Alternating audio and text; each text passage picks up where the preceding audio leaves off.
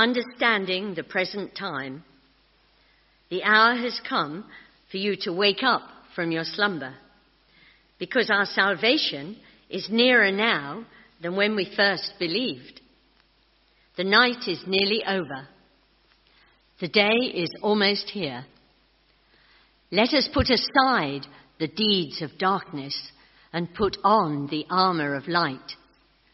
Let us behave decently as in the daytime, not in orgies and drunkenness, not in sexual immorality and debauchery, not in dissension and jealousy.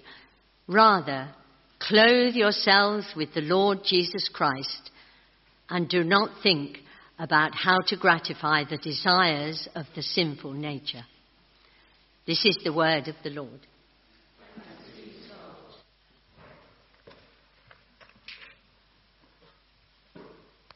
Thank you, Francis. So we're going to start this morning with a little bit of a vote. How many of you are morning larks? Up with, Jill's hand was right up there. Quite a few. Okay, hands down. How many are night owls? Oh, quite a few. Anybody a morning lark and a night owl? Oh, Joyce, morning lark and a night owl. Some of us are those early risers. The alarm goes off in the morning and we get straight up. Maybe others of us like to put it on that continual snooze button, and it keeps going over. We fall back to sleep.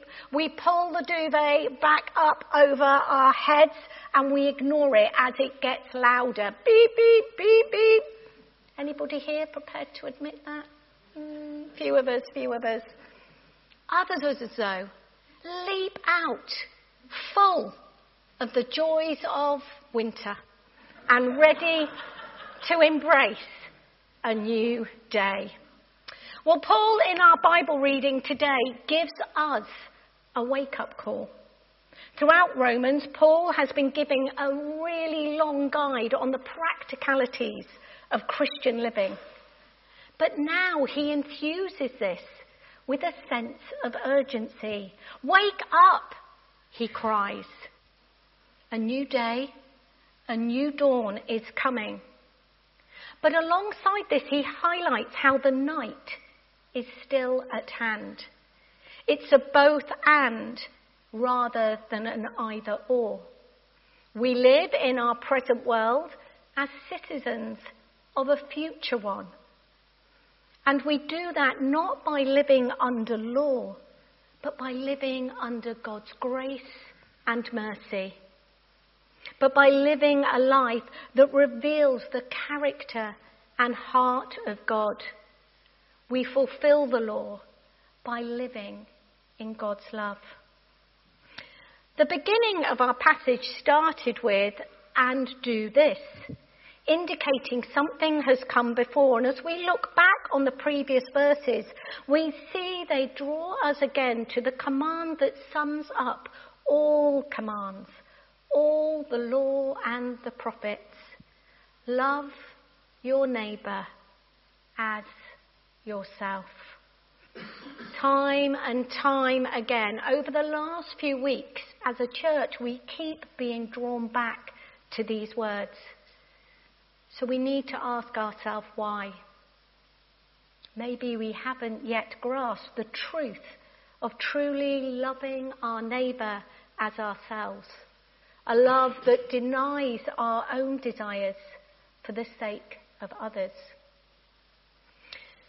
There's a saying, we should live like we know we are dying.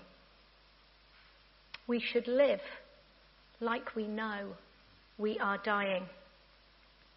It has a raw realness to it, for the only thing we can truly be sure of in this world is our death. And if we lived as if we had 1 day, 1 week, 1 year left, what would we do? What would we change? Heal the rift with a family member or friend? spend more time with family. Visit places or people that have been on that list for so many years. Reprioritize our spending and our time. Do something we've always wanted to do. Go somewhere we've always wanted to go. Risk being something we've always wanted to be. Paul calls us to live our Christian lives with the same sense of urgency and priority, knowing this lifetime is just a glimpse in comparison to the eternal life that we are promised. If we had just one more week to live for Jesus here on earth, what would we do? What would we change? Paul's words expand what he said just before in chapter 12. Do not conform to the pattern of this world. People were living their lives to the present age. But God's new age had already broken in. It had already begun. And it's not only begun, but it's heading towards its final fulfillment, the great finale. And each one of us who has chosen to follow Jesus are called to live according to God's new world, not our present one. Paul, we see, contrasts the darkness of night to depict the darkness of our own world and our own sin. We do things in the dark and secret that we'd never do in the daytime or light. And Paul lists 6 deeds of darkness that we are to discard: carousing, drunkenness, sexual impurity, promiscuity, quarrelling, and jealousy. And maybe one or some of these are our daily battle. The thread of jealousy that eats away inside us. The way we slip into quarrelling and critiquing rather than offering peace. The pull to turn to any addictive pattern of behaviour when things get tough. As Advent signals a time of rising joy and expectation, it may feel more appropriate to avoid talking about sin. Talking about brokenness and injustice seem much more preferable these days. But the new day ahead that Paul talks of means there is a night to be left behind, including the night of ourselves. Our own brokenness, which overflows beyond ourselves in ways that wound others. And while we live in our sin, others will never see Christ in us. They will never see that faith offers something different. And if they see nothing different about us, then why would they need a saviour, a faith? Why would they want to be part of church? Theologian Leonora Tubbs Tisdale says this: often people are not so much intentionally evil as they are complacent and slumbering.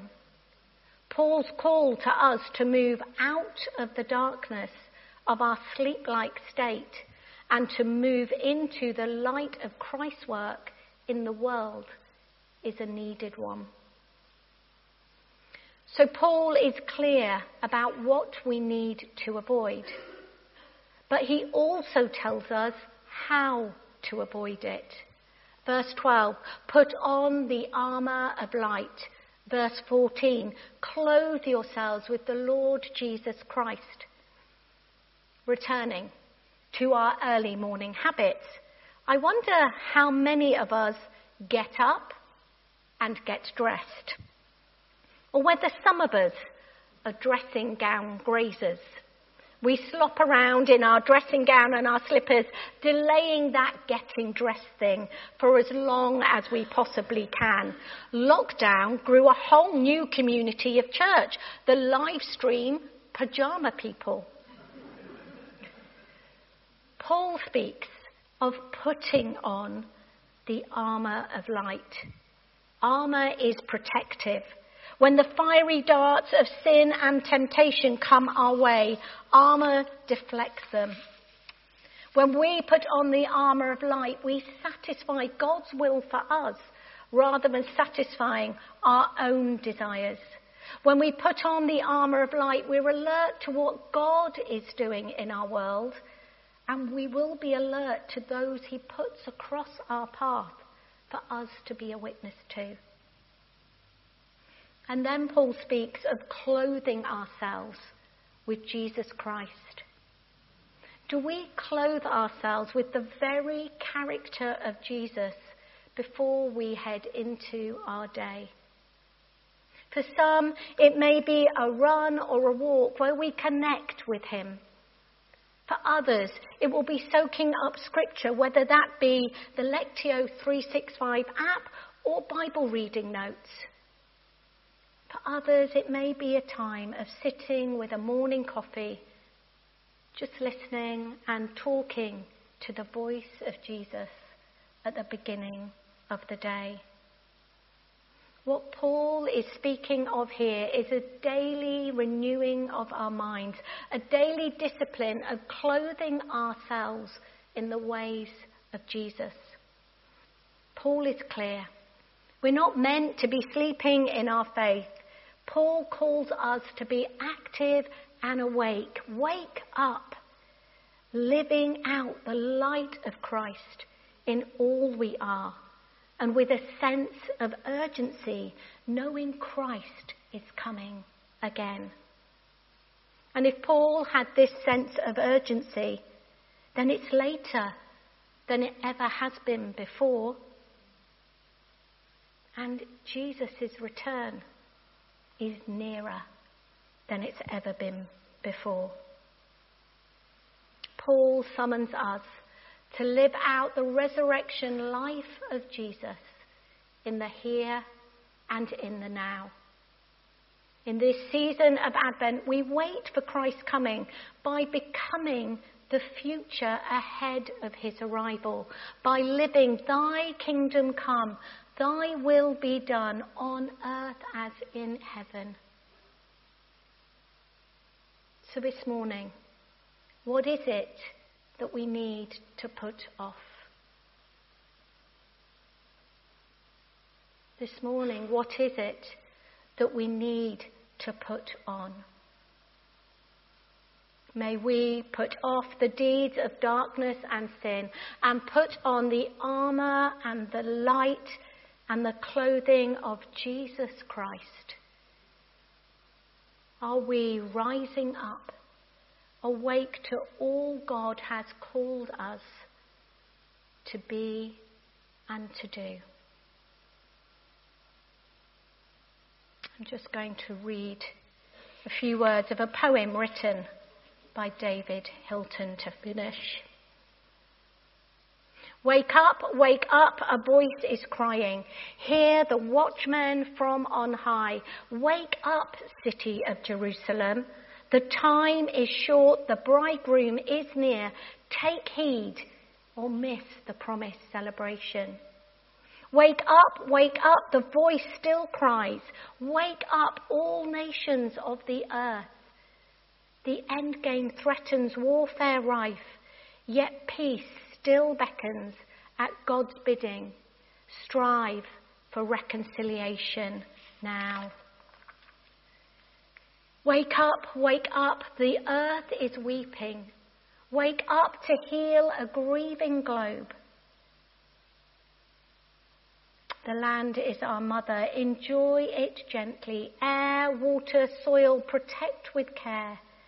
Honour all creation gives. Wake up, the church is bleeding. Wake up, those who love its life. Its wounds are deep, its health decreasing. Respect tradition, welcome change, fit its life to meet our times. Wake up, each Christian pilgrim. Wake up to greet the dawning day. The night can never bind the faithful. Christ will come as God has promised, and Advent points a better way.